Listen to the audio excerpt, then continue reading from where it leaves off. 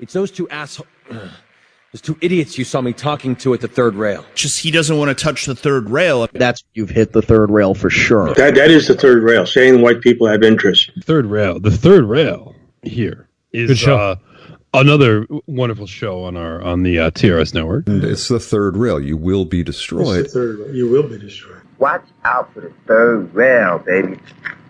That's high voltage.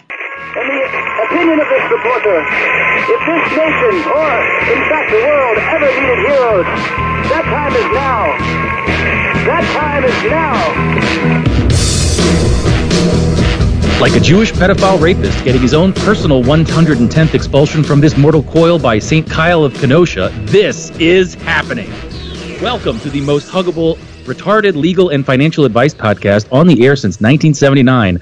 Howdy, I am DK, filling in for Spectre, who went out for cigarettes but assures us he will be back any minute now, while Borzoy is communing with the ancestors in Fujian province. To my left, he's the guy who gives the model trains autism. Give it up for Dark Enlightenment. Good morning, good morning. And we're supposed to be joined by Coach, but he seems like he's running a little late. I'm sure he's a family guy, a bunch of kids, no worries there, but hopefully he'll be able to join us soon. In the meantime, how are you doing? I'm as well as can be expected in this clown world environment. It's been an interesting week. It certainly has. It's kind of crazy. All these things snuck up. I didn't. I guess I don't know how to say. I imagine it's at least partially accidental, just given the fact that all these different events happen in such wildly different times. But it's interesting, as a lot of people have been commenting, that these court cases, these trials simultaneously of the armed robbery jogger and St. Kyle of Kenosha and the Sines v. Kessler are all happening at literally. I mean, they're overlapping, right? And we're now seeing this week was I think the first week that all of these things were happening simultaneously. The Sines v. Kessler jury selection started a little earlier, and I think the jury selection has gone on for the armed robbery case. I don't think they've gotten, but they haven't gotten to the actual trial yet, right? Yeah, the trial starts Monday, I believe. Yeah, so the next week will be another great week of just kind of simultaneous hot and heavy legal action, and yeah, it's definitely. I mean, these aren't even the only things going on, but I think kind of justifiably, they're the main topics of conversation in our thing, and at the risk perhaps of I don't think we're going to beat any dead horses, and maybe people are tired of this content. I'm certainly not. I've been listening to as much as I can of the proceedings, which for the most part I will say have been quite riveting, and there's a couple things I want to pick out for discussion. And if you haven't been able to do that, I know it's extremely obnoxious. The judge who I will say at the outset, I think Judge Moon. From my perspective, I understand we have our issues with him and his clerks, or like basically donators, the ADL or whatever. But I would say he's been keeping it pretty good. I mean, he's done a good job, and I'm not only saying that because he keeps slapping down the plaintiffs and saying that they need to stop basically lying and being manipulative. We'll get to that, I guess. But anyway, if you haven't, sorry, I have been keeping up with Spectre's excellent coverage. That's what I was going to say. The judge made it impossible, basically, if you only have to call in a number and then put in a code, and then there's only 500 slots, and they tend to fill up, especially towards midday in the early afternoon. But Spectre has been doing a fantastic job for the national-justice.com, or as we refer to it, the hyphen, writing up each day's the most notable parts of it, and it's also, I think, noteworthy on that point that. As Spectre wrote on Telegram recently, like this is really the only. I wouldn't exactly say unbiased, but I mean, he's calling it like it is. I mean, he's saying, these are the moments that are good for the defense. These are the moments that are good for the plaintiffs. This is basically what's happening. And, he peppers in there, like, people are saying this is what's and from our thing, which is great. It's good to know what people in our thing are saying. But I would like to think, and in fact, I do think that if you were, let's say, a fair-minded, objective reader or observer, just someone who wanted to know more about what was actually happening in this case, you would actually get a really good sense of the day-to-day machinations from Spector's reporting. The same cannot be said. I mean, I don't think, to my knowledge, the Washington Post's coverage is terrible. It's absolute garbage. I mean, it's editorialized. It's like the journalist's own editorializing, a bare minimum of like actual facts and presentation of what was actually going on. And then like completely glossing over. I don't think they made any reference, though. There were. I lost track of the count. I mean, over and over and over again, Judge Moon was reprimanding plaintiffs' counsel, that is the Jews and the ADL. And so I don't know if the ADL is actually, but I think we all understand what's happening here. And over and over again, they would step out of bounds and do dirty little tricks. And this really came to the forefront with Richard Spencer's testimony. That happened a couple other times, but we could talk maybe also about that, because I think it's. I don't know. Anyway, we'll talk about Richard Spencer's testimony in a second. But one of the things that was going on, one of the repeated dynamics there, was this slimy little Jew lawyer from New York. I assume, he has to be Jew. I mean, his name is Block, and literally everybody else on the counsel's team is Jewish, with names like Levine and stuff. He would basically say, oh, well, didn't you just said, this? And Richard would be like, yeah. And he's like, but didn't you say this other thing? And Richard would be like, well, I don't know. What do you mean? Like, can you show me what I said? And he would play, he would read out deposition, sworn under oath testimony in the deposition from, a year or 2 years ago. And it would be like, I mean, I'm scrambling to come up because, of course, the judge isn't allowing recording. It's illegal to record, so do not record this, please. That's definitely something that I'm saying in good faith. Please do not record this. I hope nobody is. But he was saying basically it would be like, previously Richard would say, someone would ask him like, do you think that these people were planning violence? And Richard would say, I can't say that I think that they did. And then in court they would ask him, do you think these people were planning violence? And he'd be like, no.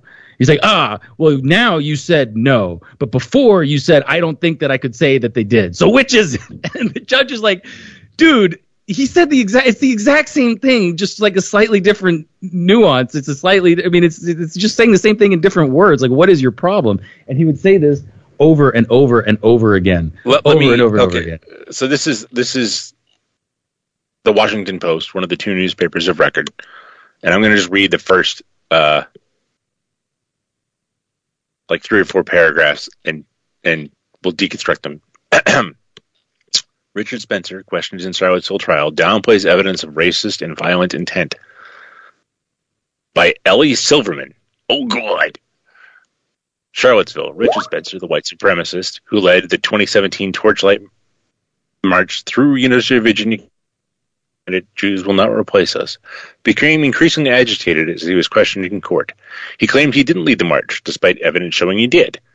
And he attempted to dodge questions about whether he intended the surrounding group of counter-demonstrators, mostly college students, were far outnumbered at a Thomas Jefferson statue that night. Spencer of Whitefish, Montana, is arguing 24 defendants in the ongoing federal civil trial of leaders of the Unite the Right rally, which turned deadly when a vowed neo-Nazi drove a car into the counter-protesters and killed 32-year-old Heather Heyer. Throughout the trial, Spencer has presented himself as a suit-and-tie-wearing intellectual whose beliefs are simply controversial.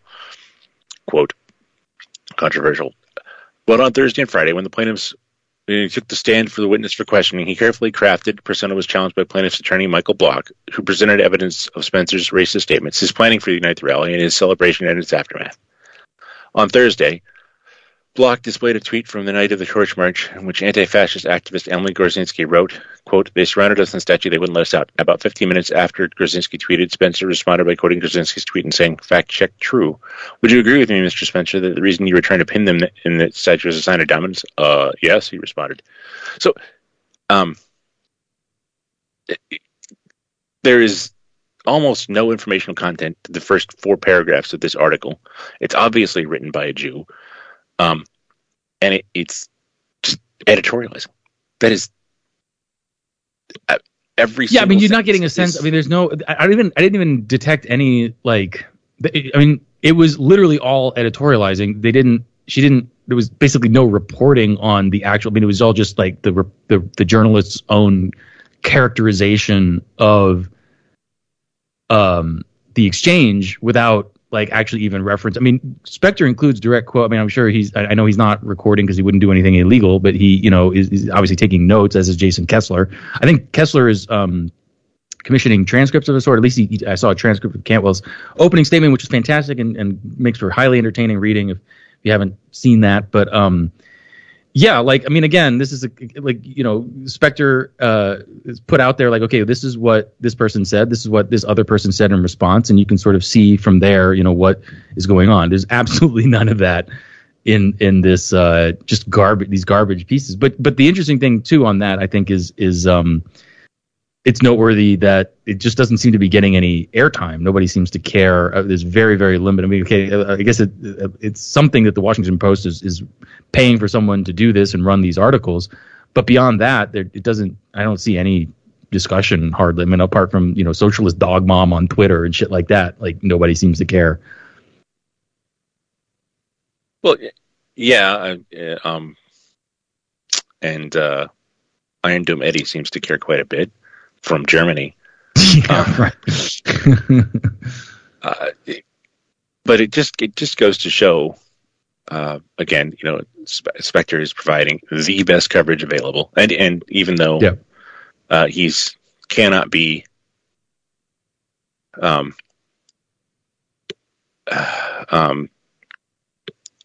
he can't be described as disinterested. I don't think he was there, but a lot of his friends were, and obviously he's an interested party insofar as like it's an ideological battle. But the Hyphen has done a fantastic job, and in fact they're my winner for the week because we can touch on this briefly, but they were the only ones months ago to call out the fact that all of the people that Kyle Rittenhouse shot were criminals. And it's just now coming out. Most normal people are like, what do you mean this guy raped 5 kids? What are you talking about? And like, yeah, this guy raped, yeah. And yeah, this is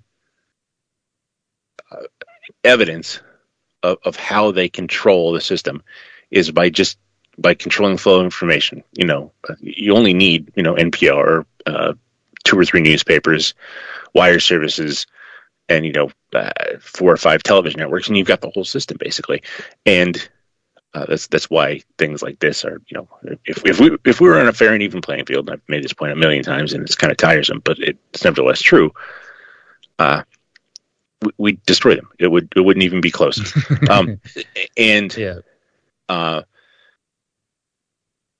Spectre's coverage is real. Like journalism. And I think that actually the Hyphen saying, this is our perspective, this is our point of view, we're upfront about it, we're honest about it, we're not going to pretend to be disinterested, but we're going to give you just the facts, the who, what, where, when, where, why, how, is really, really valuable, because then you can say, well, this is what this guy thinks. Whereas, the Washington Post is owned by Jeff Bezos. And the article, full disclosure, it should have been like full disclosure. The author of this article hates every one of the plaintiffs with an undying passion and ethnic hatred that has been nursed for the last 3,000 years. You're letting a woman named, let's see, what was it? Ellie Silverman cover a trial of the most prominent anti-Semites in America, and you can't just, Yeah. Well, I mean, I have several things to add, I think, to that. First, as with, the National Hyphen may be, to some extent, a niche publication, although as I understand it, their web traffic is actually very good and increasing. They're having an outsized impact they've already had an outsized impact. I mean, we saw this whole dynamic with the situation in I think it was Loudoun County, Virginia, where it was Eric Stryker's own original reporting that broke, this several of the aspects of the police officer involved in the repression of dissent in the school board situation, and how he had shot his own daughter and was basically just an idiot and a scumbag. And this story got picked up in essentially normie conservative social media until it was shut down, not because of anything in it was wrong, but because of these these are bad people or something. And the thing is, like, when we are the only people who are providing a meaningful alternative, not even just an alternative. I mean, we're providing the facts. I mean, that's I think the truth of the matter. I mean, it's not even, okay, we have our own editorial slant, we have our own beliefs, we have our own ideology, and that is going necessarily to color our presentation. But there's literally nobody else who's reporting on these stories, right? I mean, in several cases, it's been, there's several instances where stuff has made its way, typically without attribution, from National Justice to like places like Revolver News and from there, into normie conservative media, even Fox type stuff, right? And I'm the interesting thing, or one of the interesting things about this particular case is how I think it's really telling that that dynamic hasn't been repeated. Like you would think with the level of ownage that's currently going on, or even just like from the perspective, even taking a completely opposite tack of conservatives who want to distance themselves from quote unquote Nazis, that there would be some kind of oh, by the way, there's also this thing happening in Charlotte. Remember Charlottesville? None of that. And I think I was telling this on Telegram, and I think Warren was agreeing, and Greg Conti and others. The problem is, like as you were saying with the like people just not knowing that Joseph Rosenbaum had a history of sodomizing little boys.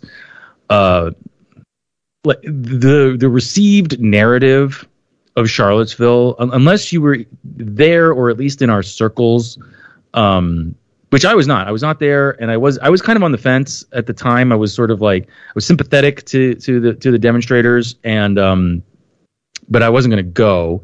And when I saw maybe it's a little time to talk about my own experience. I think it would be interesting, and I'm curious about yours as well. If you want to talk about it, DE, obviously you don't have to.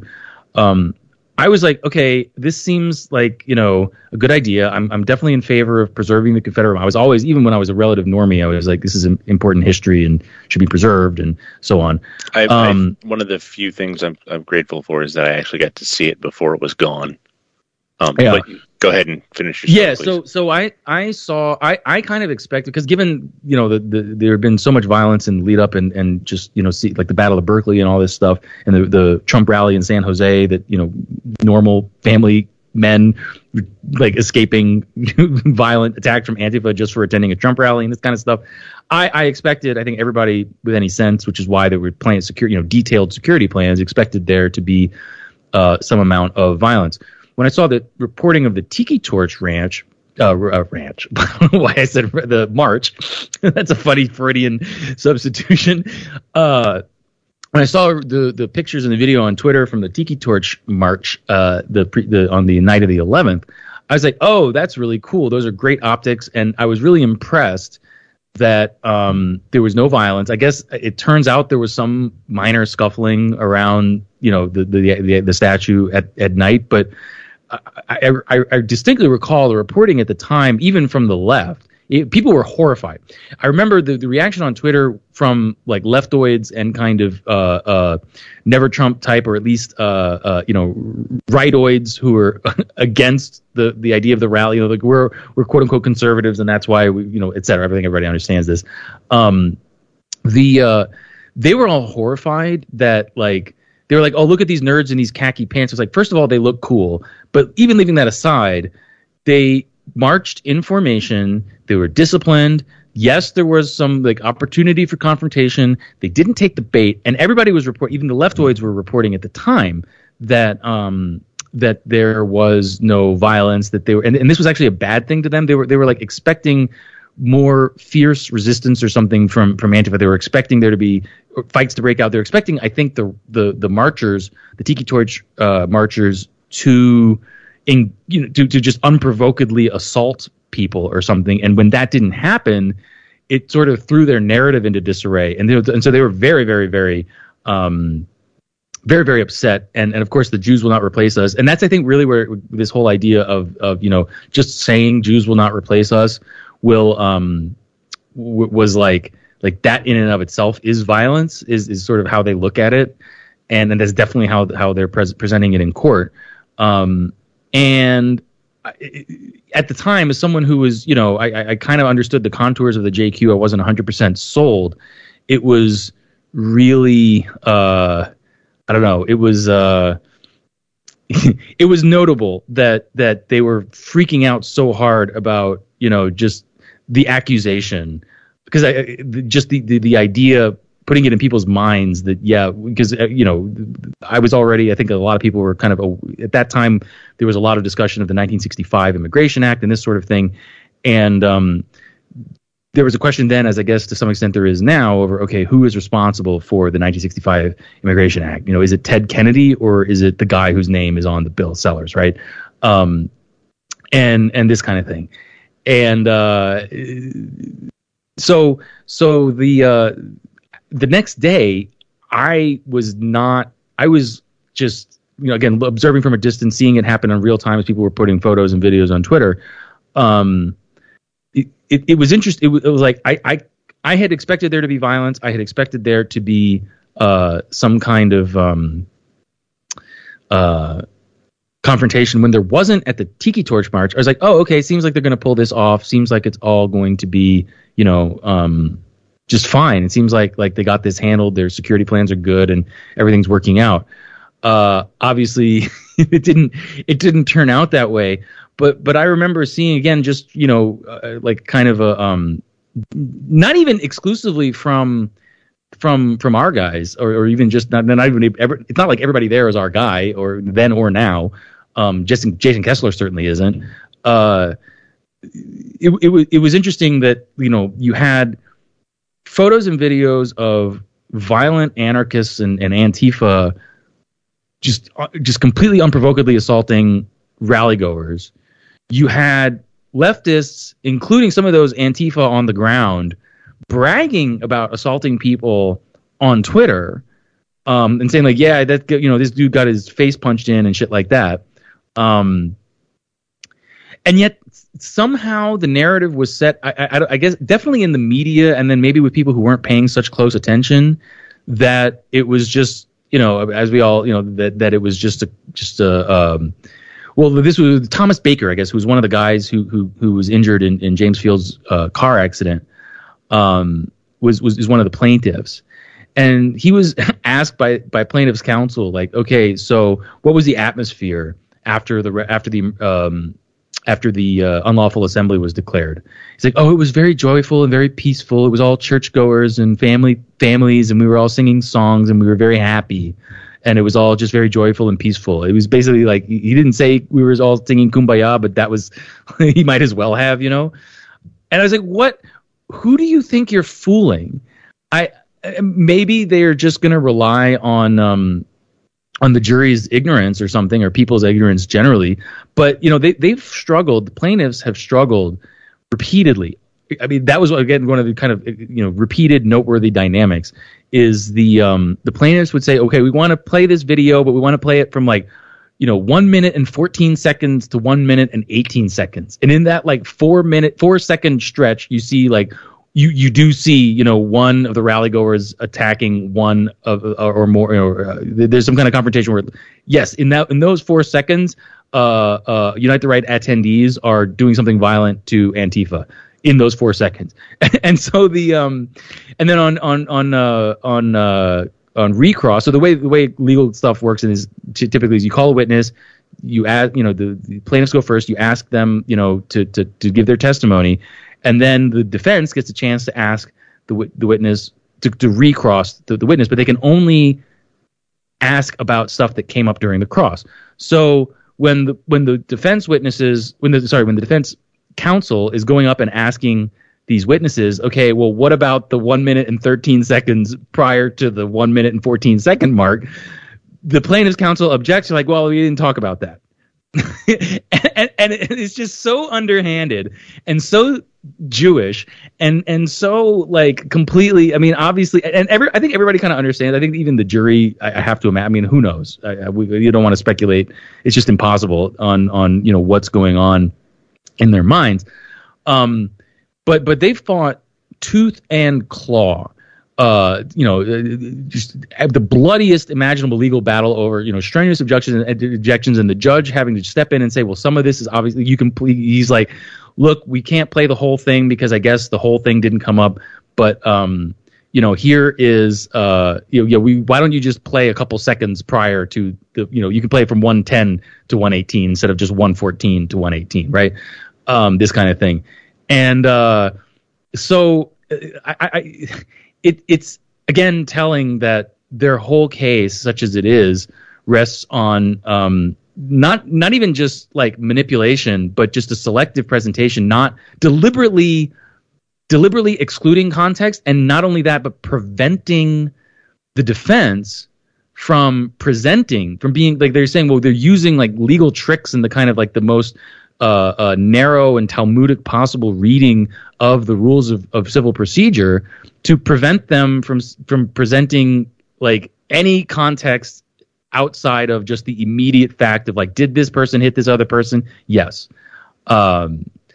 Meanwhile, of course, we have now, it came out a few months ago, there's drone footage somehow leaked. I think it was originally, to the Gateway Pundit of basically an hour and a half's or more, really. I mean, basically the entire event from multiple angles showing exactly, what like everybody who was paying attention, it was relatively, because I would say, first of all, I would say in general, I'm pretty objective and despite the fact that I have my own position, relatively unbiased, or certainly capable of suspending any kind of bias I might have to look at the evidence and examine it objectively. You didn't need to be, a sympathetic person or even, an informed person at the time. We now have basically the whole rally captured from, drone footage above, and you can see the rally goers mass in the park. Antifa start the violence. Antifa escalate the violence. People try to get out. People preventing from getting out by Antifa and the police working together. The police essentially forming a wall, and then Antifa forming the knife, right? That's pinning you against the wall. And I don't know what's going to happen. I have to imagine this is all going to be presented next week, when the defense gets to call their witnesses, and I'm sure they'll enter all these videos, and I don't know if they're going to force the jury to sit through, an hour and a half of drone footage. I kind of hope they do, though. I really hope they do. Sorry, I've been going on for a while. I just think this stuff is really interesting, and I guess I have a lot to say. Well, it is interesting, and I'll be just very brief. For personal reasons, I couldn't go to CVille, but I was fully on board by then, and I watched anxiously and was worried about all my friends there. And one of those friends that was there has just joined us. Welcome, please, Coach Finstock.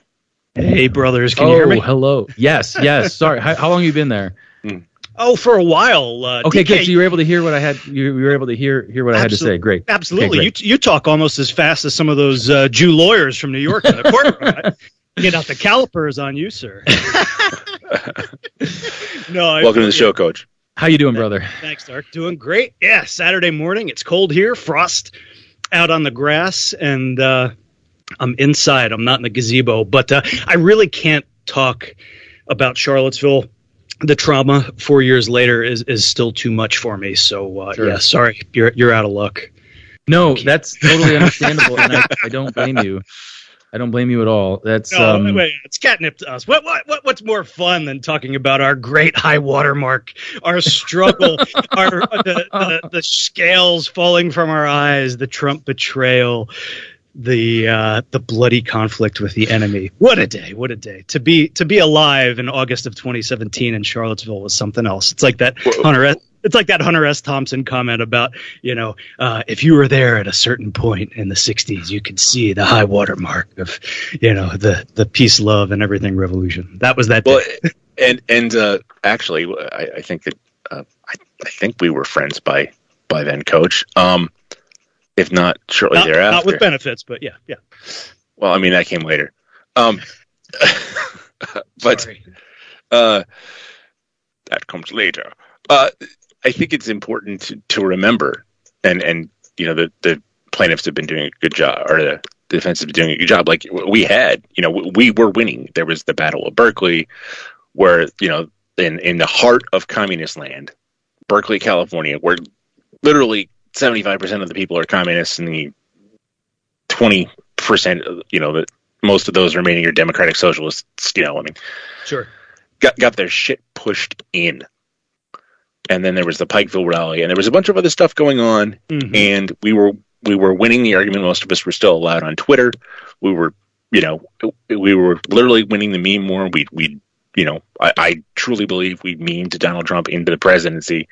There was still hope for Trump at the time. He'd just been inaugurated in January, and was getting started, and the usual Washington tricks were up to the usual Washington tricks, and weren't he wasn't hitting the ground as fast as we would have liked, but things seemed to be on the up and up, and there was just no argument with any of our takes. We were just right about everything, and it scared them to death. The fact that still does hearing those guys absolutely. On the stand, you give a National Socialist a platform where he's not going to be clubbed in the head, or even the objections from the jurors. The truth still wills out in this case, right? When you hear Michael Hill on the stand, and he was phenomenal. Yeah. And Heimbach too. I mean, he's a little spurgy, whatever, but like people respond well to moral confidence. I think that's something that Mike keeps hammering on, and it's a really well taken point, and something that everybody should really take to heart.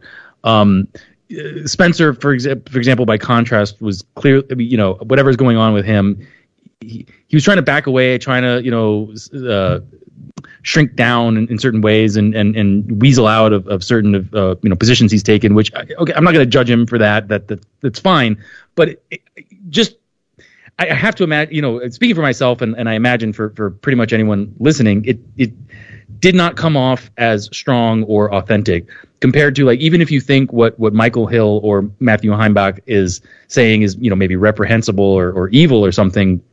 The fact of the matter is they were when they were confronted, I think it seemed like the plaintiff's counsel was expecting them to either try to weasel out or say that's not really what I don't really think the Jews are what's wrong with the country. They're in control of the court. There was a notable exchange where Levine asked Dr. Hill, if he thought that Jews ran he's like, you said, you referred to the Charlottesville court system as Jew run. Michael Hill's like, yes, I did. I'm not saying that it's literally, but I mean, in a general sense, yes, that's what I think, and Levine just about blew a gasket. If only we had a camera in that courtroom to see those beady little eyes. And oh my God. Who's basically, if anyone should be insulted, it's Judge Moon, who's he's kind of, in a sense, he's impugning the honor of his courtroom. He was like, look, he gave you an answer, just move on. Well, and somebody get me Norman Moon in a skull mask and glowing eyes. I was in the third rail, side chat. I was like, Judge Moon is about 3 seconds from telling the marshals to get this slimy kike out of his courtroom. You could tell he was just getting so frustrated with the plaintiffs. I think that the trial has been very interesting. In this one respect, remember that, again, the hyphen broke this story, I believe, that the law clerks were all like a literal Israeli, and then buddies with the plaintiff. So when Michael Hill says that the courtroom, the court system is Jewish, he's not lying, right? Yes, there was a literal foreign citizen, Jew running. Yeah, working on the case. It's a farce that it's made it this far, right? We're joking about base Norman Moon, but it's just even that octogenarian Jewish tricks is too much even for him. Yeah. Right. Well, this just goes to show you that, all the pretrial stuff that he didn't work on. I think that he had no idea a lot of it. I mean, when the case began, he was in his 80s and his. What is that? Hello. That Dark's hearing aids going off. Oh, he left anyway. Yeah. Oh no. Yeah, looks a little technical difficulty. Yeah, I can pick up. Yeah. Sorry. Go on. No, sure. Yeah, I mean, for anybody listening to this who has not dialed in, whatever you can do, I messed with my microphone and pulled a cord. I'm sorry. Your pacemaker went off. Yeah. Yeah. Anyway. Yeah, dial in for those of you that can. If you can't, if you're like on the West Coast and all like I am, Spectre's coverage is fantastic. At the Hyphen, Jason Kessler's been kind of live blogging it from his Telegram account.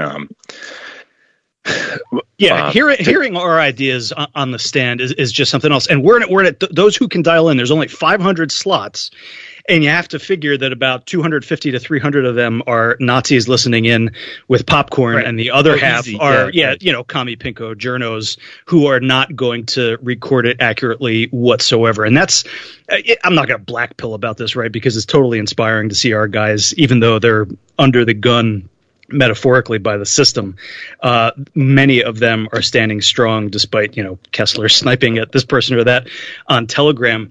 It's just that you're only going to be able to read this one day, right? I don't know if anybody's ever going to hear this, so it's like a little window into this, the trial of the century so far for us. And the juxtaposition, the contrast between these, I think it's like 4 out of 5 of the lawyers or 3 out of 4, I don't know, are Jewish and with no sense of humility, modesty, or perhaps what I hope you would think a normal human jury. Now, they're not all from Charlottesville, right? They're from rural Virginia and environs.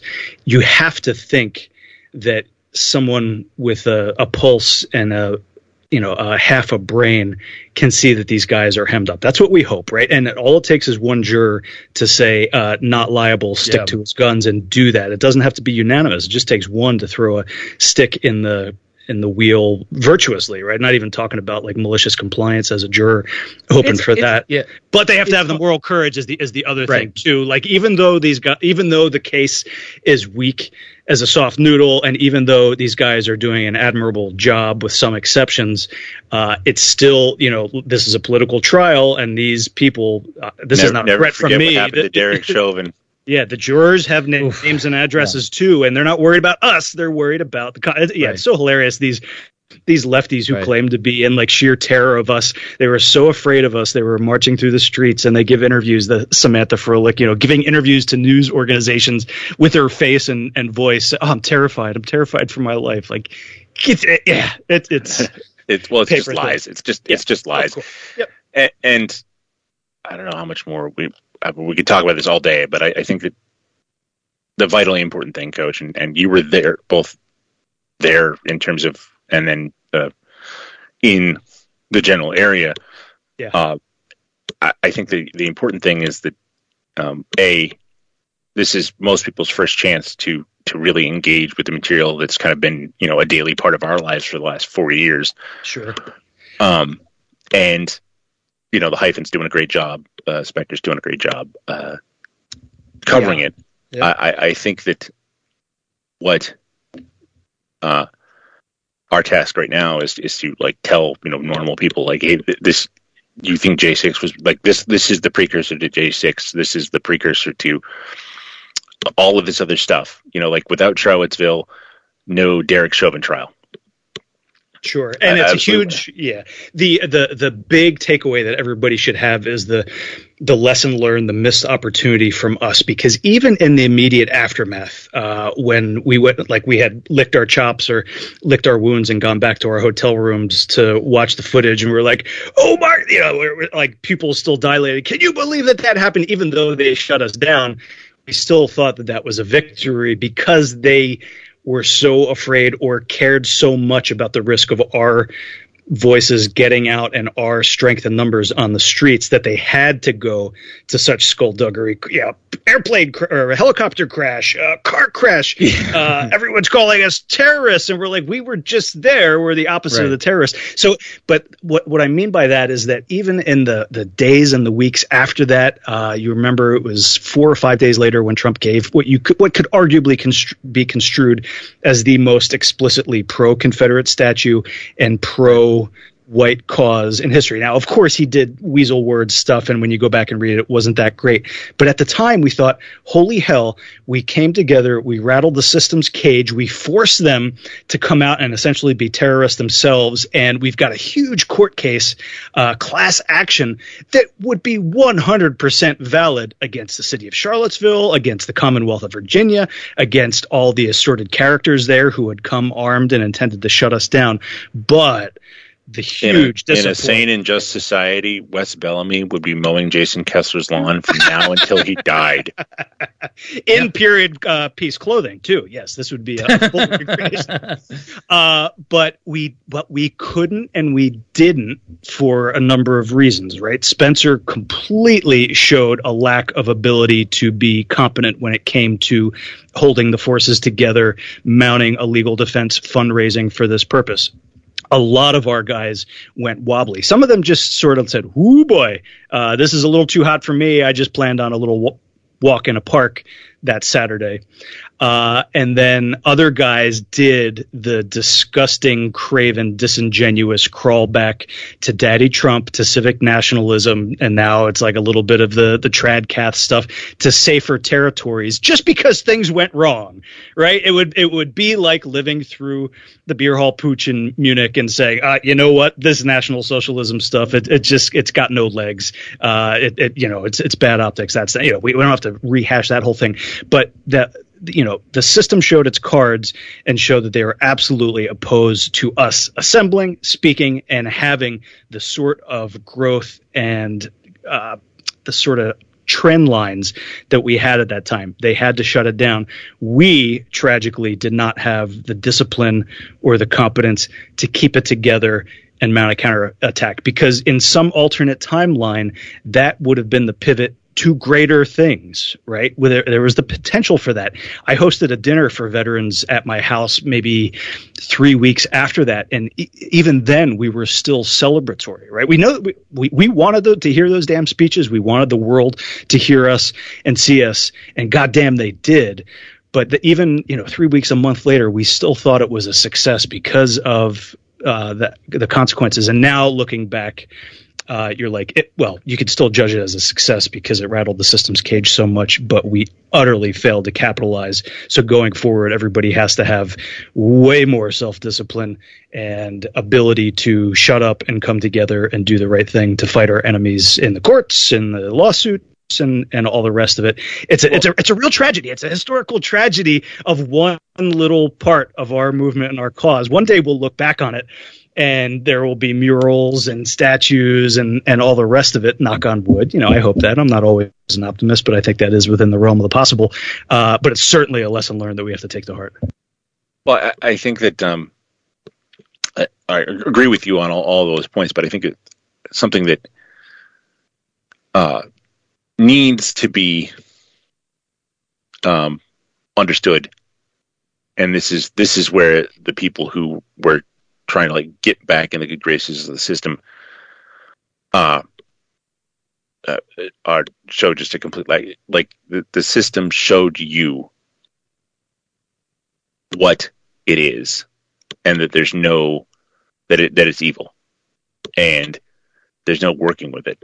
And the other big story, of course, is in politics this week, which I know you're intimately familiar with, is retaking Virginia by the Republican Party. Oh God! and I just wondering, as someone who was familiar with it, I want to contrast these two things because Glenn Youngkin shares more in common with Terry McAuliffe. He's a Carlyle Group hack. The idea that he has something in common with the Shenandoah Valley rural white Virginians who put him in. From someone who I know who would be in a position, all the people in Western Virginia, like I essentially held their count until, Fairfax, Arlington, Loudoun, and a few others submitted their so that there could be. I saw. Well, they were supposed to. They were required by law. Sorry, never mind. I don't want to go there right now. Go on. Sorry. But people who think that like Glenn Youngkin's a win, like this guy's anti-gun, anti-Confederate statue. He's not from Virginia. I don't think so. He pledged. He said he agreed. He said he agreed with the people who wanted to take it down, and he pledged earlier on day one to pass this anti-Semitism legislation. So like, I agree, of course, with the general point, and I think to me reflecting on it from the kind of 30,000 foot view. A big part of the meaning of Charlottesville is first of all, Coach, I get what you mean by high water mark, but I think we got much higher watermarks to make. And what to me the kind of broader significance is really that's the day that we learned that there are no political solutions. There's no amount of voting, especially not for Republicans, that's going to accomplish anything. My mistake. The system. Glenn Youngkin was born in Richmond, so. Okay, there you go. Well, I mean, this thing with the fraud. I mean, I know Mike had this. People were making fun of the people expecting 3 a.m. ballot dumps. I mean, for reference, for just to be clear, there was a provision that all of the early ballots had to be counted. Like you had to say, we know we have these many ballots and we have counted these many ballots at 7 p.m. on election night. Those ballots, like at 7 p.m. on election night, Fairfax County, basically the big urban county for Virginia, said we don't know. Not only are we not going to give, we don't have these numbers, but not only do we not have like a count of this many Democrat, this many Republican, they claimed that they didn't even know how many ballots they had, and they kept claiming that we don't even know how many early ballots we had for hours until it became clear that Youngkin had too much of a lead. It was going to be insurmountable lead, and fairly early on, some of the data, quote unquote, nonpartisan people were saying, "Well, this is over. Youngkin won." I saw it reported that McAuliffe called the White House and Joe Biden didn't pick up. I don't know how true that is, but it fits with the kind of narrative of like, we're cutting bait. All of which is to say, like, I don't want to. I mean, it's not that election fraud, quote, matters, because it's not that elections themselves, quote, matter in any kind of sense of as I said, the lesson of Charlottesville as I took it was no amount of, like, the system will not allow us to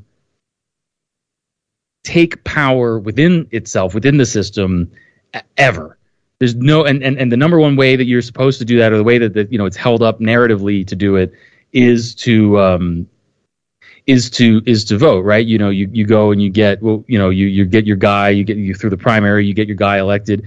I mean, we saw what happened with, James Alsop did that. I mean, he was, county, involved in his local party politics in a position of power. They just stripped him of it. And even with kind of relatively milquetoast people, but who, were bad optics in a certain way, or they just, could lead people down a path that they don't want people going down. People like, Marjorie Taylor Greene. Okay, she's an idiot and obviously just not any kind of, but the problem is when she's talking about Jewish space lasers, like that might give people ideas, right? Or even just the fact that she's a thorn in their side in a certain way. I mean, look what they did to Steve King, right? I mean, and Steve King voted against himself. He voted to censure himself. It still wasn't enough. And then he got primaried by, wasn't his replacement Jewish, if I recall correctly? I may be remembering wrong. But yeah, so there's, that's the thing is there's just no, like, and I don't begrudge people, like Mike, or who, I'm sure yourself, Coach. I mean, you've been burned probably harder than just about anyone by this, illegitimate pig system. The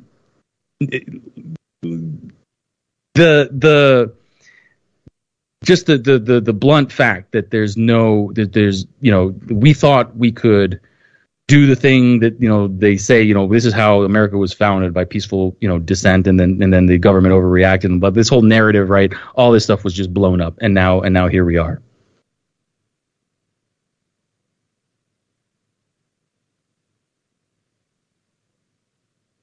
Hello? Hey, well, I think Coach might have had to step out for just a second. Hold on. Okay, sure, yeah. Well, I think that the problem with the system, like Loudoun County, Fairfax County, that I think there's 4 of them. Arlington, I forget what their names are, but they're where the GS-13s that run the empire live, and these places, these people are okay with rampant fraud, and vast evil, and it's for like 1 person in 8 who lives in Virginia wasn't born in the United States. I'm not even talking about people who are from elsewhere and then come to Virginia because it's nicer than Maryland and they're working in the DC swamp. I'm talking about 1 person in 8 in Virginia right now isn't even American. And I saw that going door to door for Trump in 2016, and I knew the invasion was hot and heavy in Northern Virginia, but I didn't realize just how bad. I mean, in those areas, Fairfax, Alexandria, even in Loudoun, sort of eastern Loudoun, it seemed like every other house that I knocked on was brown and or non-English speaking primarily, like the little bubby in the back in the chair looking emaciated, like little brown kids coming to answer the door. It's on. The other thing, and I'm sorry for derailing there, Dark, my microphone shut out. I was ready to brilliantly pivot from DK, is that there's 2 things going on here, and you can draw 2 different lessons. One is that there was a white lash in Virginia, and whether you believe in election fraud or not, it was big enough to win, or it was big enough to scare off the people who would monkey with the results, right? Yeah. But these are not mutually exclusive either, right? Correct. Yeah, exactly. Yeah. Parents were angry. Loudoun County, very populous, didn't go for Youngkin, but it did shift massively, and you saw that throughout the state. And then, of course, the rural red areas just went overwhelmingly for Youngkin. So, CRT was a factor. Of course, it wasn't the only factor, but I'm hesitant or reluctant to be too anti-political involvement right now, just because things have changed so much, things have gotten so bad that it's a much better environment to speak freely, say our ideas, say that the Republicans suck, etc. And not that there's really an option for people to vote for right now. But the other thing too is that there's a real phenomenon whereby Youngkin is the kind of Republican who allows moderate or slightly liberal whites to vote for him and feel comfortable with themselves, right? And that, of course, is the lesson that the GOP establishment is going to run with, is that you get somebody who's inoffensive and removed from Trump populism, whatever you think of that, no sort of crypto white nationalism or dog whistles, and that is the key to going forward, which of course is a disaster. That would be the worst possible thing. I know tons of guys who live in Virginia. I used to live there. Some of them were like, no, we've seen this so many times before with Bob McDonnell. Bob McDonnell was this social conservative in Virginia. He went to a Christian law school, overwhelmingly won because he was GOP central casting. He was safe, and it was the off Obama year when people wanted to turn against him. He didn't only do nothing. He pushed like privatization of the liquor stores and a tax increase, but then he got involved in like some sort of gift scandal as well. He couldn't even be squeaky clean, right? He couldn't be like a good guy who got nothing done. He was the Christian guy who was corrupt too. Now, I went to bat for Corey Stewart and for Ken Cuccinelli back in like Tea Party days and MAGA days, because those guys at least gave you red meat on the invasion and smash mouth politics with the left. They didn't win probably because they didn't get enough establishment support, but they also, we have to face facts, they scared off a large portion of the white electorate in Virginia because they were seen as being firebrands and stuff. And that rattles around in my head too. We like to think that we would get a GLR or a Pierce or an Enoch to go out there and shake these whites by their lapels and say, this is the way it is, this is where it's going to go. And there's still a ton of whites for whom that is just anathema beyond the pale and would scare them back in the Democrats' arms. Not to be too basic bitch political analysis there, but yeah. Right. Well, I think that, yeah, of courst they would. I mean, we are all familiar with this dynamic. Well, and this is why I think this last week was so interesting, is that it, in a weird sort of way, it's almost a complete vindication of us and our ideas, right? In a sane society, before you came on, Coach, I mentioned that the Rittenhouse trial, the Arbery trial, and the scientific, they just wouldn't happen. It's completely ridiculous that any of these cases are happening, and yet here we are. And hopefully, justice prevails in all these cases. I don't think that we'll get all three of them, unfortunately. I mean, there's a real chance that we do, but yeah, of course, it's Well, I guess. I don't have the faith in the system, but yeah. What it does show, and again, the election theft is that like Svenjit Brahama, whatever, can come to Northern Virginia and be like, I'm a Virginian, in the same sentence of like, yes, my grandfather, my great grandfather rode with Mosby. Virginians, like, no, you're not. You're here because we're better than you, and you like rent seeking. And that person pretending that they're a Virginian and getting to vote in Virginia's elections is a travesty. But above and beyond wherever electoral hijinks or ballot stuffing or whatever else. What I think that the important thing here is that people understand, like, people in the Shenandoah Valley in Virginia understand that it's a war and that they have to win it now.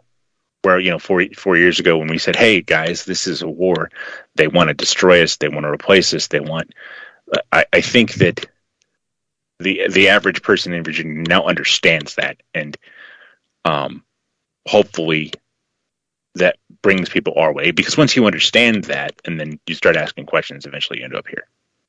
There was a really pivotal exchange in the testimony, I think yesterday, or anyway, it was an exchange between Dr. Hill and Levine, where he was grilling him on the 14 words. He's like, aren't you you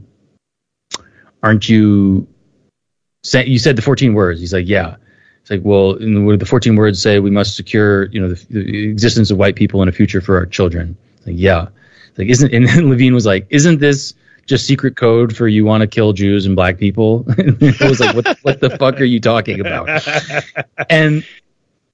But that's the level. And I don't think Levine was lying. He lied plenty. I mean, sort of, twisting, facts and being manipulative and so on. Sure, he did plenty of that. I don't think that was what was going on there. I think he honestly, genuinely believes that when someone says that we must secure a future for white children, that's an expression of genocidal intent.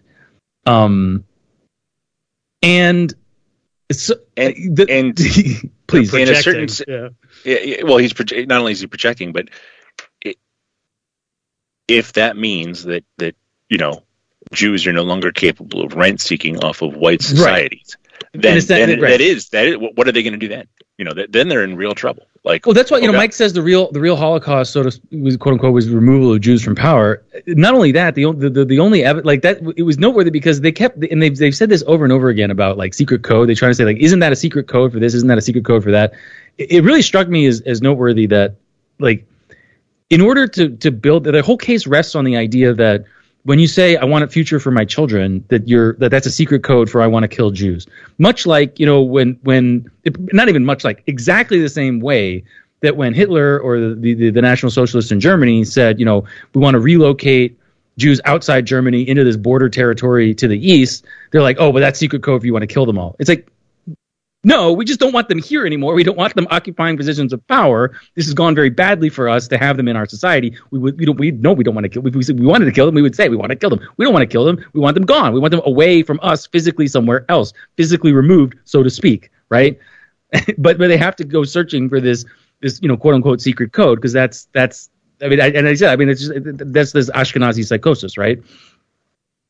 I didn't think it was possible to get more anti-Semitic or more woke on the JQ, but tune into the trial, and oh boy, yeah, the chutzpah. Absolutely. I mean, yeah, it's like thermonuclear chutzpah to hear these fabulously wealthy, I won't call them Yankee Jews, New York Jews getting paid more than $500 an hour, I'm sure, for their work on this case. They're $1,000 an hour. Sure, yeah, Easy. I know, right? Like, yep. And to Roberta hear Kaplan them, doesn't get out of bed for less than $600. I guarantee it. yeah, the chutzpah to claim, to go on and on about things that supposedly happened 70, almost 80 years ago, to cry the victim while grilling these men in a courtroom about their ludicrous conspiracy to exercise their First Amendment rights surprised even me. I couldn't believe that they had it in them. Really, just the stretches and what they're trying to do is to take words and legitimate. I'm not memeing. We're not lying to anybody. Like, I was in the Discord, and there are a couple knucklehead Fed posters or whatever, but you can see these guys didn't like each other. They barely knew each other. They're trying to make that connection between words and violence with utter disregard for truth or reality or the just the meaning of the words. connection. That's Dr. Hill kept saying over and over again, because he would be like, "Isn't this actually mean?" And he's like, "No, it means what it says." Obey. When I say obey the law, because there was a post that they of course didn't want admitted into evidence. They're like, you can't testify to that. It's like, well, it's and the judge overruled them, where because they've been trying to say oh, you came to play in violence and all this stuff. He said no. On the League of the South website, there was a post, an announcement to everyone who's going to go. Look, we encourage you to go, comply with all lawful directions. If you believe a direction, do not do anything violent. And if you believe that you've been given an unlawful instruction by law enforcement, comply and then come to us. We have lawyers on the scene. We will work it out from there. But you must comply with law enforcement, even if you believe they're giving you an unlawful directive. So you know what I mean? And he's like, well, doesn't this actually mean that you're planning violence? Like, no, it means what it says. And he said, I don't know, 4 or 5 times, I meant what I said. The words are right there. And Moon had to step in and be like, he meant what he said, move on. Earlier on in the trial, they tried to make the argument that by showing up early to occupy space, again, really rich irony there, and bringing shields, that was a clear indication of intent to commit violence. They were objecting when because they're really harping on the shields, and they're like, aren't you aware that shields can be used offensively? And Dr. Hill's like, yeah, as a historian with a PhD, I'm aware of the ways in which his shields have been used. Who literally wrote a book about medieval warfare. Right. Yes. And particularly with Dr. Hill, this is especially ridiculous because I've had the privilege of talking to Dr. Hill previously and have followed his work for many, many years. You can ask him, hey, Dr. Hill, which one of your ancestors fought in the war and with who? And without skipping a beat, he will tell you my great-great-grandfather on this side and my great-great-uncle on this side, and he fought with this person and this regiment and in these battles and with these people. And to say that Dr. Hill has a high opinion of Robert E. Lee is underestimating. Right. You were talking about someone that this man literally regards as the founding father of his country. Right. Yeah, because he's a Southern nationalist, and he's not an. Yeah, he doesn't consider himself an American. He considers himself a Southerner. He considers himself a Dixian, and the utter vindication of Dr. Hill, and yes, they're coming to destroy Virginia in the South, and they hate us and they don't like it. Southern nationalism isn't really usually my preference, but when you put it up there in contrast to New York Judeo-Bolshevism, I'm like whistling Dixie and ready to fly the rebel flag. Yep. Well, and to save like he has said, we have been illegally occupied since 1862 or whatever, and I don't like these people, and I don't want to be in a country with these people, and I don't regard them as my countrymen, and I don't particularly care for any of their rules and stuff. Like, what secret code? He's part of the League of the South. He doesn't want anything to do with the United States of America. And that, I think, maybe as I'm thinking about it, I wonder how that's not going to, if it's not going to be quite dispositive to the jury of because again, their whole argument rests on, they've introduced this terminology of front stage, backstage. Like front stage, you're talking about, high-minded ideals. Backstage, you just want to kill everybody, right? Which is obviously bullshit. But the thing is, when they ask them point blank, like, what do you think? And they say what they think, and things that are quite offensive to, I imagine, to normie jurors, but they're not hiding what they believe or precisely, and they're getting, to some extent, Cantwell has been great on this, especially on really getting into some of the fine-grained distinctions of like, okay, well, when you say white supremacist, how do you understand that term in contradistinction to white nationalist, right? Like, what do you mean? Because these are not. Do you think these are the same thing? And like, no. Okay, well, what's the difference? And Richard Spencer kind of gave a kind of bullshit. He's whatever. That's a whole other. He's his own worst enemy. I think everybody kind of understands that he's his own worst enemy at this point. And I think he came off actually ultimately kind of. I don't know. Harmless. I mean, I don't know how else to say it. He's clearly just trying to be honest, and his honesty is some pitiable creature up there. Yes.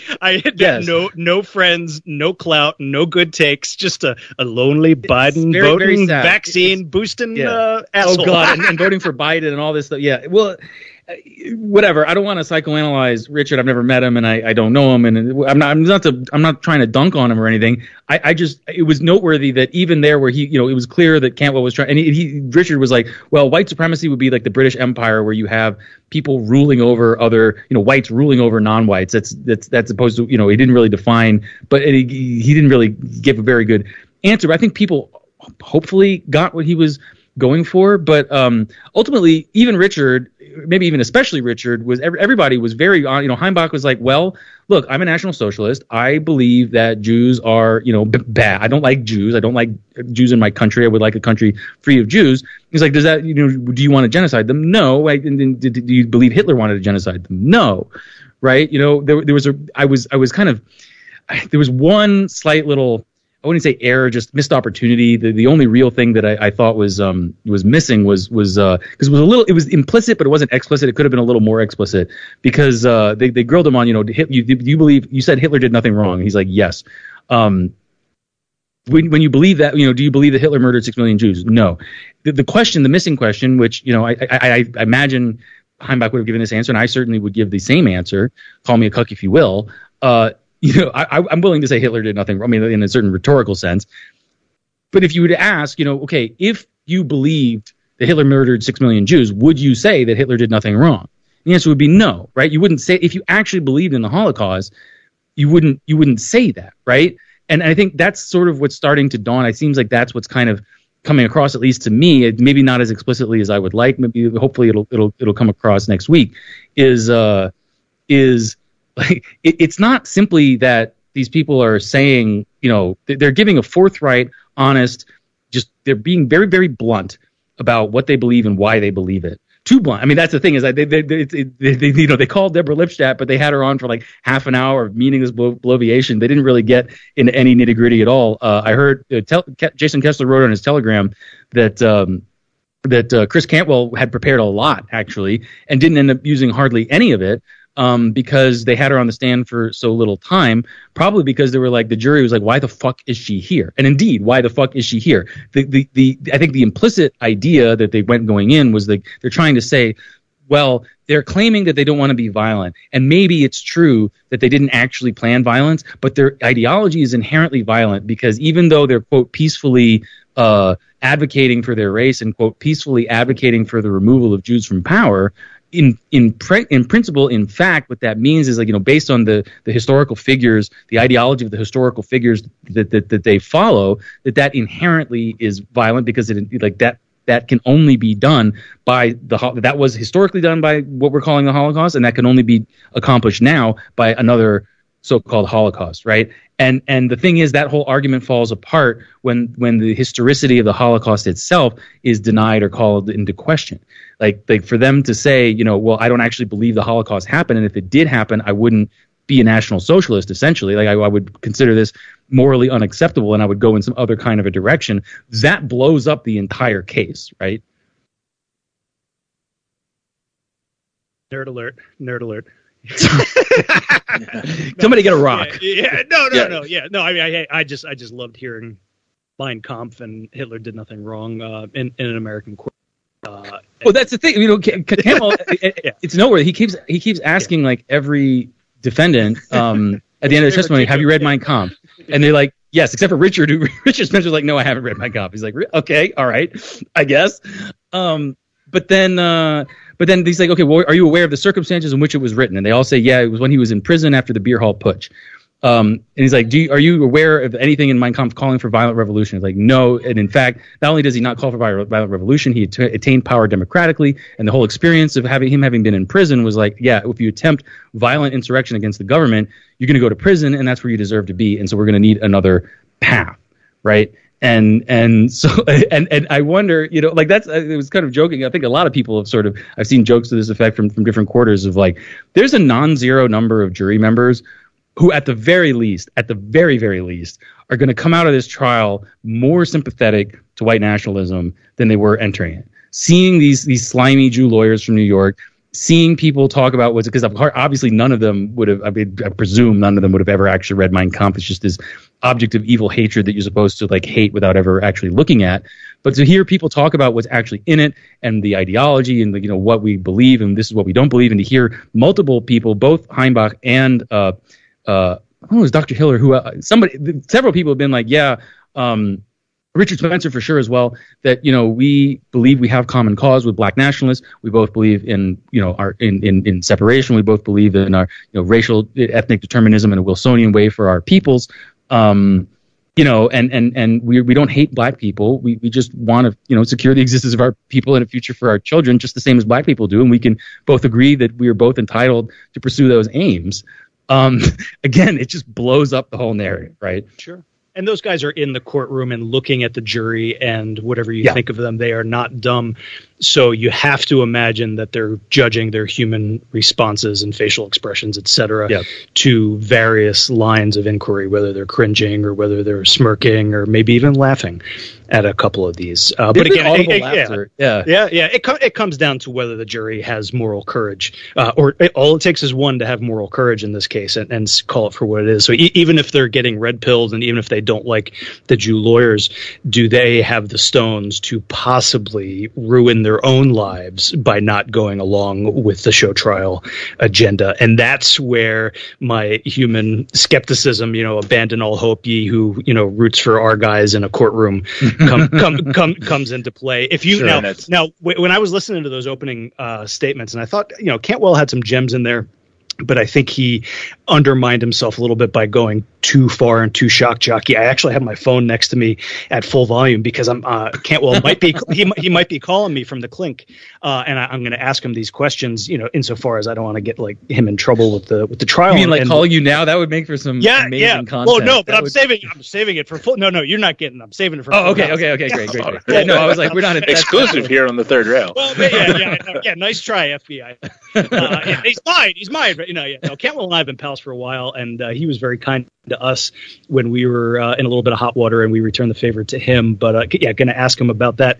But if you force me to gamble, I love doing this mental exercise. Gamble the lives of your children. What's the outcome going to be? It's a roll cards on the table thing. In those opening statements, I thought, they're just going to find all these guys liable because it's just too over the top, and you're in Charlottesville, and these people don't want to suffer any consequences for going the wrong way. As it's gone along, I have allowed myself to entertain slightly more optimism.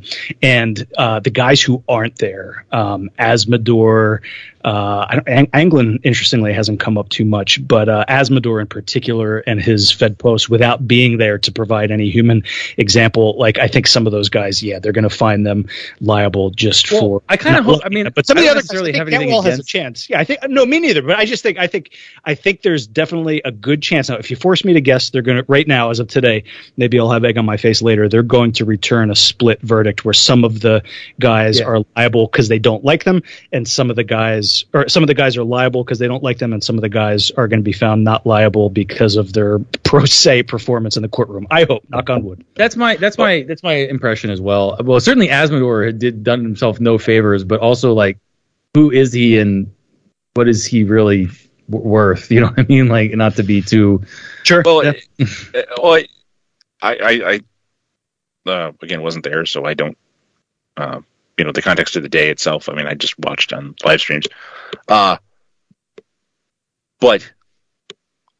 to me, the value of it is teaching normal people the stuff that we all knew, 3 years ago. I will say, I said it before, I'll say it again.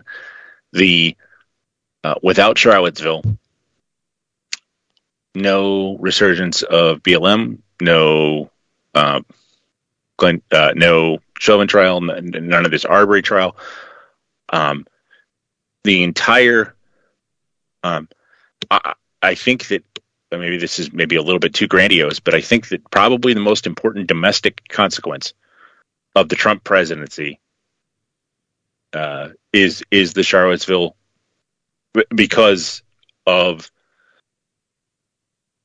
the understanding that's slowly growing on people of like when Glenn Youngkin doesn't do anything as a governor of Virginia to actually make Virginia better, right? And he continues the invasion and does all this other stuff, and all these people in rural Virginia who showed up for him, wanting specific things, not wanting their children to be taught to hate themselves and their ancestors. The 3 referenda that about Southern, keeping the statues, they all passed like 75-80% in Virginia. When those people see what we saw 4 years ago, then things can really change. And that's the, that's the point of this trial, is to show that no, like basic things like free speech, like this is genuinely what I think. Like Christopher Cantwell genuinely believes, having read Mein Kampf, he was convinced. Michael Hill genuinely believes. I don't know if Dr. Hill would consider himself a national socialist, but he genuinely believes that Jews control our society, and that they're hostile to him and his people in particular, and that they're hostile to white people generally, and for these reasons. And if we're not permitted to believe that, if we live in a Jewish supremacist state where they can do whatever they want and we just have to take it, I'm not going to say that's fine, but at least that's honest. And I would prefer, Confucius say the most important thing is the rectification of names. Call things what they actually are. And I think that this trial does a very moves the ball very importantly towards that, of like, this is actually what the society you live in does. Like it is evil. And go ahead, Coach, please. Yeah. And remember, for the masses, sorry, I didn't mean to step on you, the big guy. For the masses who are not yet receptive to our message, they have their own Charlottesville. You're talking about the lessons of 4 years ago. They're going through the lessons of January 6th right now, with their victims suffering worse than we did. They didn't file criminal charges against us because there was nothing to charge. They just came after us with a Jew show trial. Those people are languishing in dungeons and getting grandmas and all the rest hemmed up. So if there's one message, that's him. Holy cow! All right, guys, I think that's him. All right, I gotta go. Coach, thank you so much for being here. Yep, I'll be back on if I can. All right. Well, that was ladies and gentlemen, everyone from Full House show. Coach Finstock, the host and proprietor over there. So I believe he's and I guess Cantwell. check out Full House for exclusive interview with Mr. Christopher Cantwell. Highly anticipated. I'll have to, definitely check that out. Incredible stuff. Well, I don't know where to go. I don't know where to go from there. Well, I think. Yeah, please. I think that I think we talked about this a little. I want to just tie all this together because that's kind of my inclination. The Arbery trial, right? You know, a criminal grabbed a gun from a guy and made violent threats, and he died. The Rittenhouse trial, you know, a dude who sexually molested, you know, violently raped 5 boys, told a young man, "I'm going to kill you," and then tried to kill him and got shot for his trouble. You know, the Science v. Castle trial, a man who was from Charlottesville, whose ancestors fought in the war, didn't want the statues to his ancestors taken down and trashed because people who'd moved there last week found it offensive that the people who lived there had statues to their ancestors. You know, the Hyphen has had the best coverage of all this stuff. You know, they were the only people to really tell the truth about the criminals in the Rittenhouse trial. They're one of the few to give you an honest accounting of the Arbery case. You know, unprecedented. Like, you know, the prosecuting attorney was like thrown in jail for not prosecuting these people. I believe you know, it'll be a while, I think, until, you know, the average normal white person on the street understands what we understand. But it is stuff like this where you can point to, they had a permit. You know, a federal judge said, no, you can have your rally. There were peaceful rallies that had taken place all summer previous. Remember, this was in August. You know, there'd been rallies all through the previous summer in 2017 to, you know, push for our issues where no one had a problem. In Pikeville, there were communists, you know, who shouted and screamed and stuff, but there was no violence because the police did their job. And Terry McAuliffe, you know, deliberately, you know, the Heafy report that was commissioned by the city of Charlottesville entirely vindicated the protesters. And we're seeing in the testimony that, you know, they genuinely believe these things, and either they have a First Amendment right to believe these things or they don't. Either you have a Second Amendment right to defend yourself against criminals who say they're going to kill you, or you don't. And what we are seeing with the January 6th stuff, with all the electoral shenanigans, everything else, is that the system is saying, yeah, that was a polite fiction, and you don't have that right. And we expect, you know, I think it was Warren who said this. They can maintain power or they can maintain legitimacy, but we are going to force them to choose. They're not going to have both legitimacy and power, and we are seeing that crisis of legitimacy right now. You know, food prices up ridiculous. You know, a Thanksgiving turkey is supposed to cost $60. How are, you know, like that's a real problem for people with families. Well, you saw them. There's one of the, you know, things going around leftoid circles is this family talking about how milk has increased, and they're making fun of them because they say we you know, we're a family of 11 that goes through 12 gallons of milk in a week. Okay, now they first of all, they're not necessarily understanding that it's a family of 11 because their families, if they have them, are 1 or 2 kids at most, right? Second, like, okay, I will stipulate that, yeah, a gallon, that works out to, let's say, roughly a gallon per person per week. And that's a fair amount of milk. I wouldn't say that's an excessive amount of milk, but let's say that it's like a lot of milk for a person. Even so, the underlying principle here is, I mean, they're making fun of people for being concerned about the increase in the cost of a gallon of milk. And a lot of them are saying, you know, oh, milk is something like a luxury. I saw a funny thing floating around posts that 75% of Jews are lactose intolerant, which obviously goes a long way towards explaining the reaction on on Twitter and people dunking on this family. But I mean, at a certain point, you got to step back and see. I mean, if you're, I saw there was another, the reaction. It's not even just about milk; it's about gas prices. I saw there was I think on CNBC, a clip of someone from the Biden administration being asked, are you going to maybe think about pumping more oil so that we can, see the gas prices maybe go down a little? And they laughed. It was a woman. She laughed. She laughed at the idea of expanding our production to help bring down prices, because they don't care. These people don't. If they get in an automobile, they have a driver, right? I mean, it's not like they're paying for their own gas at the pump. Right. I mean, Joe Biden has never paid any one of his own bills, right? In half a century. Yeah, I mean, think about that. Like Joe Biden has not had to pay any of his own bills in half a century. Someone else has paid for all of his bills for 50 years. Yeah, I mean, it's really, and so I wonder. I mean, every time I sort of, Borzoi had this joke about, increasingly white-pilled man says things will get based now any day for the seventh time of me, right? And Sven, of course, is usually right. I mean, he's noted like.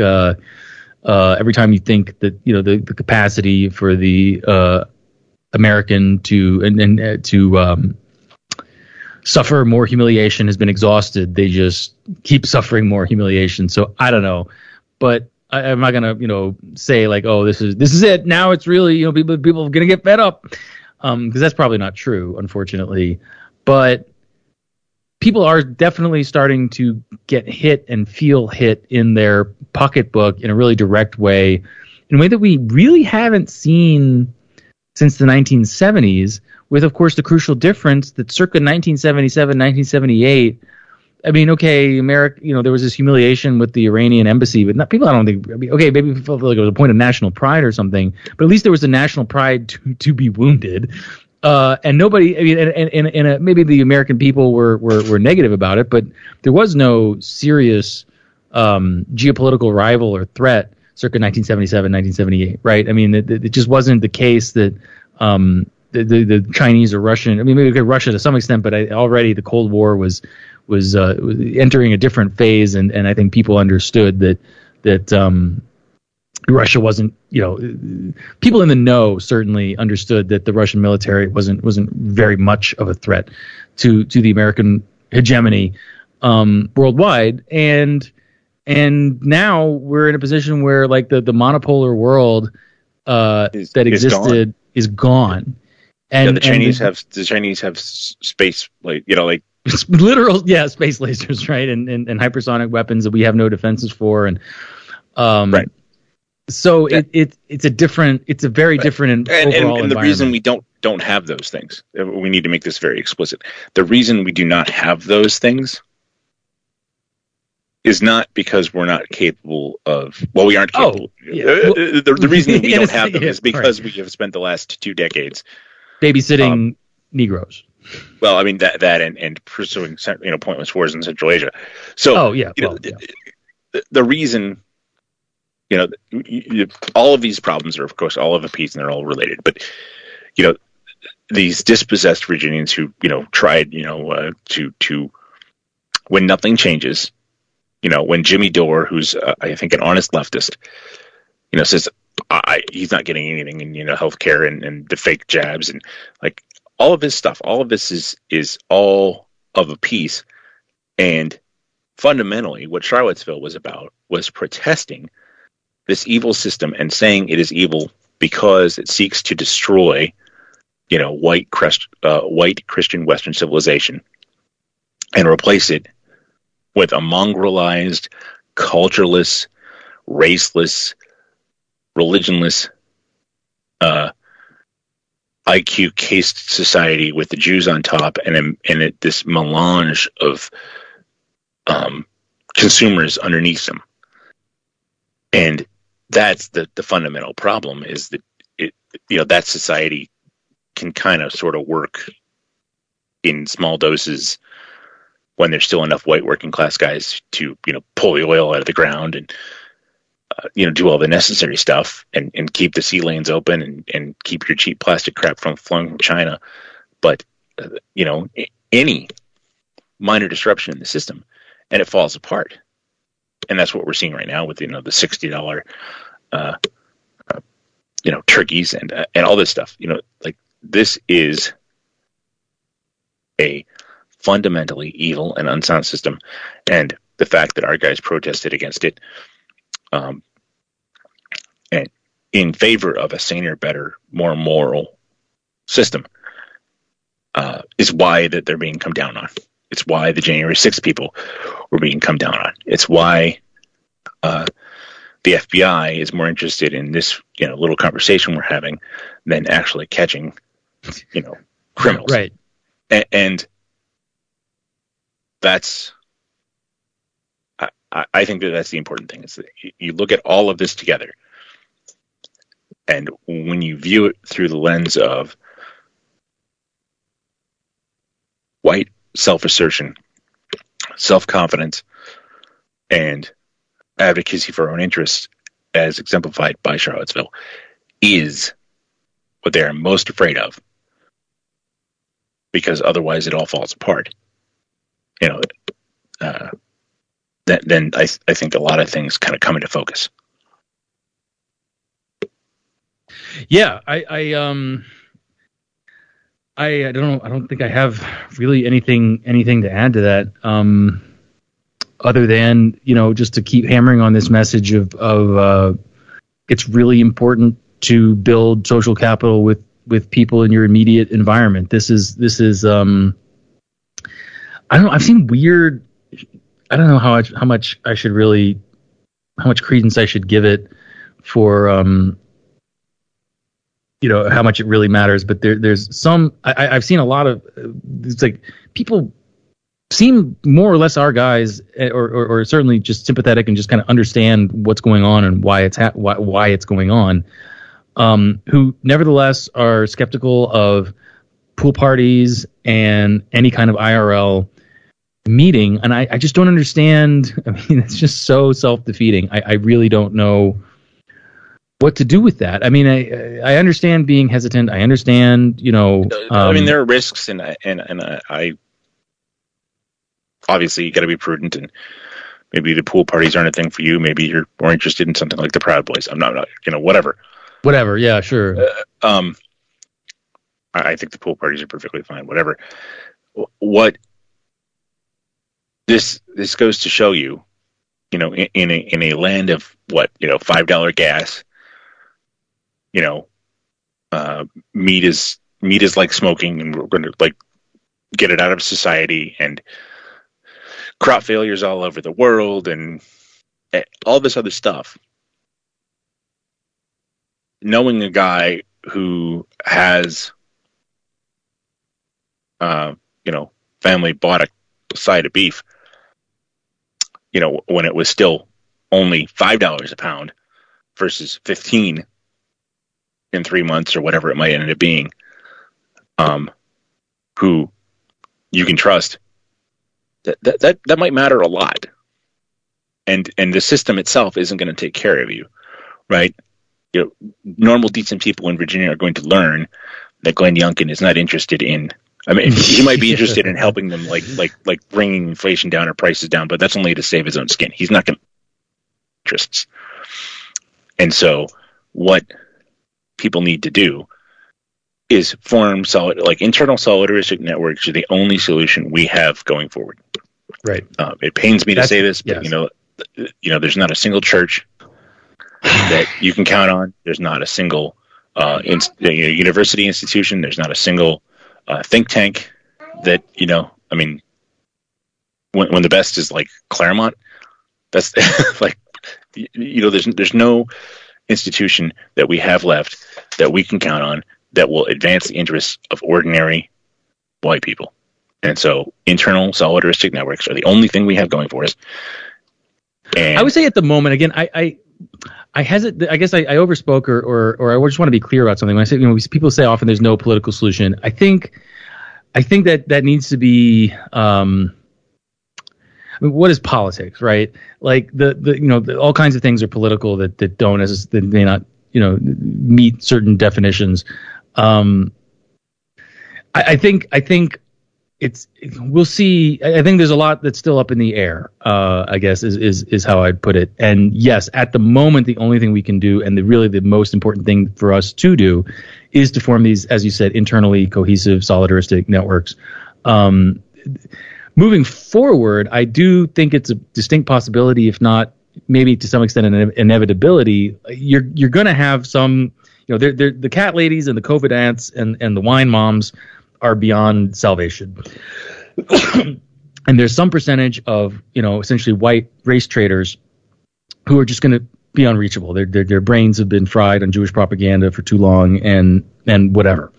But the thing about the Youngkin election that gives me hope to some extent is just you're seeing the beginnings and of I don't know if it's quite white. It's the beginnings of a white solidarity. It's the beginning, or at the very least, of normal white people. I saw the most telling statistic that I saw was there was about a 25-point shift in white women without college educations. They had been about 50% in Virginia, Trump Biden, and it was now 75%, 25% for Youngkin. And that's not because they think Glenn Youngkin is, they don't give a shit about any of that. That's purely because Glenn Youngkin doesn't want to let trannies in their bathrooms and doesn't want their white children being taught that they should hate themselves for being white, right? And that's what that's about. So I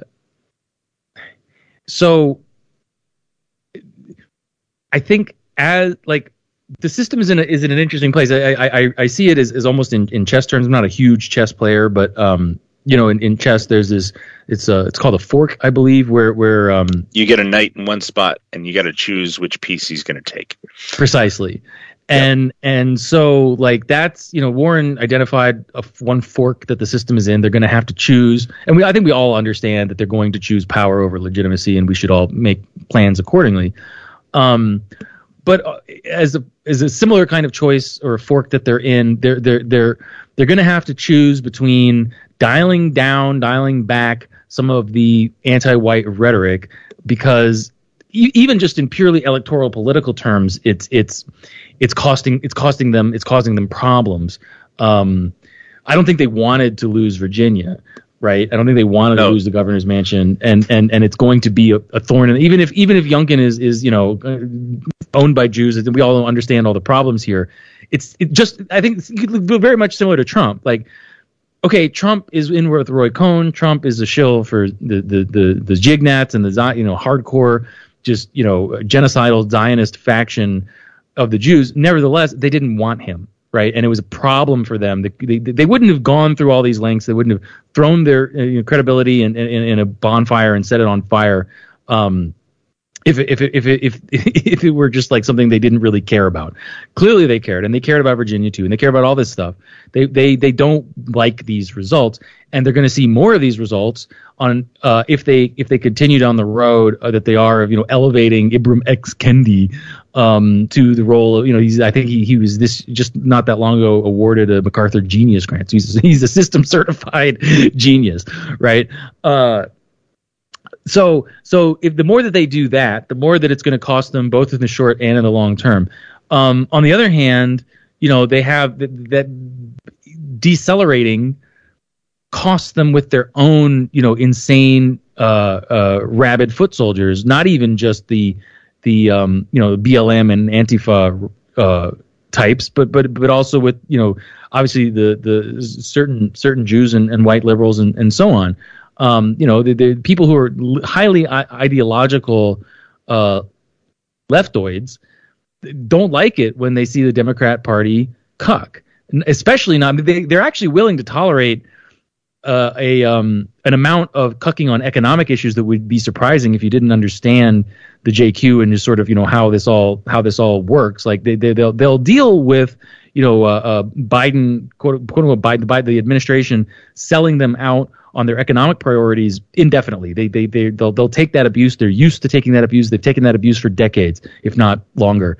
What they're not going to tolerate, what they don't tolerate, what they haven't tolerated, what they really raised the stink about is any kind of cucking on racial issues, any kind of détente or attempted rapprochement with like anything that could be construed as white identitarianism, even if and with the understanding that, like, suburban white mothers of white children who don't want their children being taught to hate themselves, like from their perspective, that in and of itself is white identitarianism.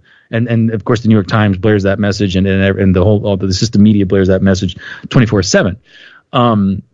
So any kind of détente on racial issues, even if it's just acquiescing to the demand that white children not be taught to, or even just a polite request that white children not be taught to hate themselves, or your white daughter not be physically attacked in the bathroom of her high school.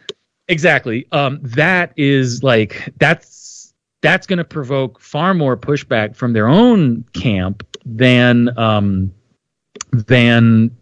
Like they could give the corporate subsidies to Monsanto or whatever. I haven't heard them talk about Monsanto in a decade or more. But you understand what I'm saying? Like that they don't that doesn't work them up. The being told that white people shouldn't hate themselves, that works them up.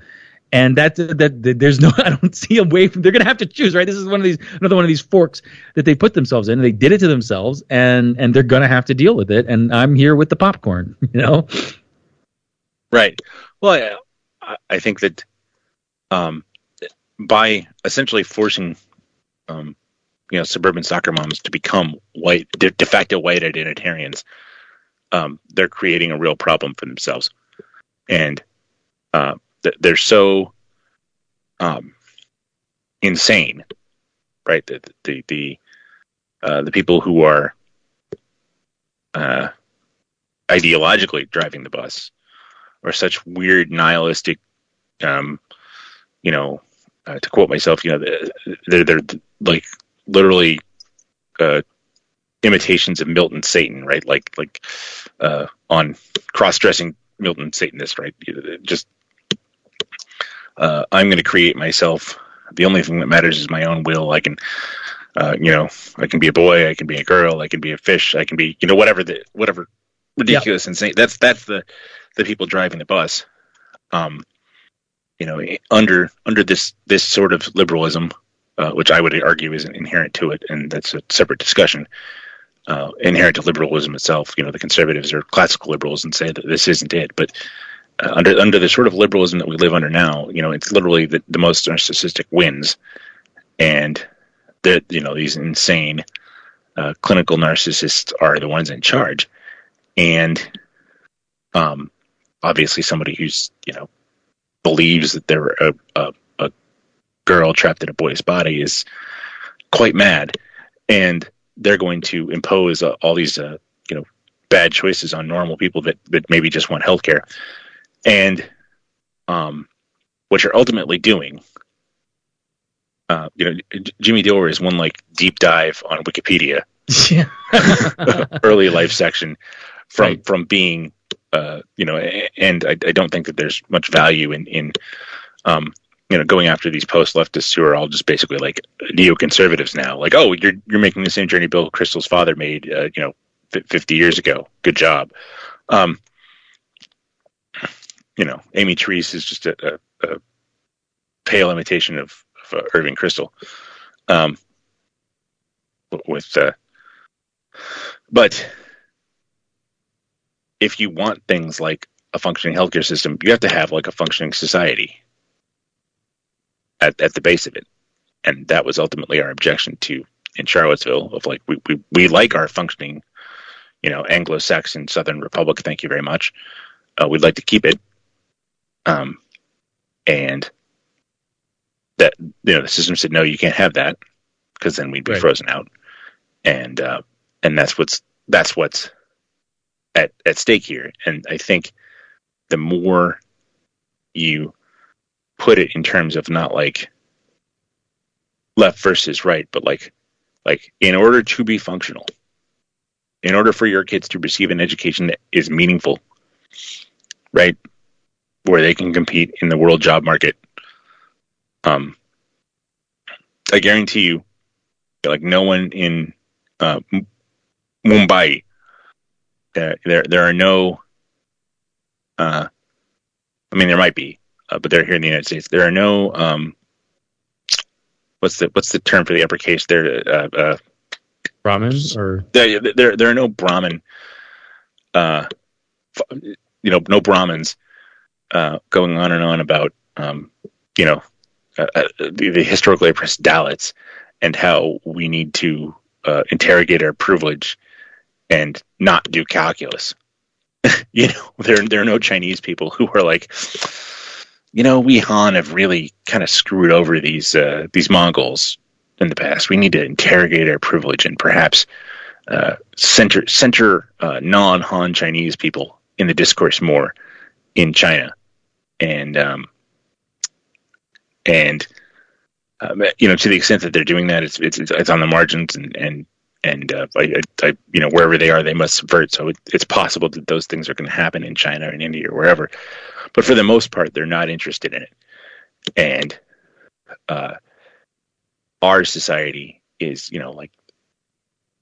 the average boomer person who loves the Constitution and Second Amendment, all this other stuff. Like when you tell them, nah, man, USA stands for usury, sodomy, abortion, and it was always going to end this way.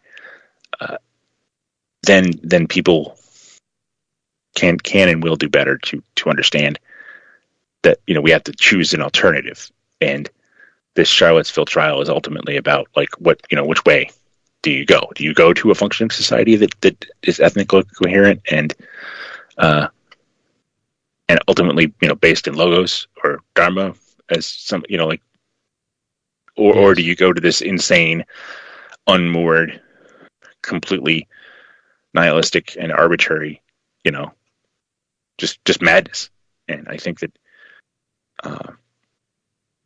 for the most part, most people aren't interested in kind of the finer points and distinctions of like exactly where and how the nihilism sits in. And I think they just want to live someplace where, gas is under $3 and food isn't too expensive. Well said.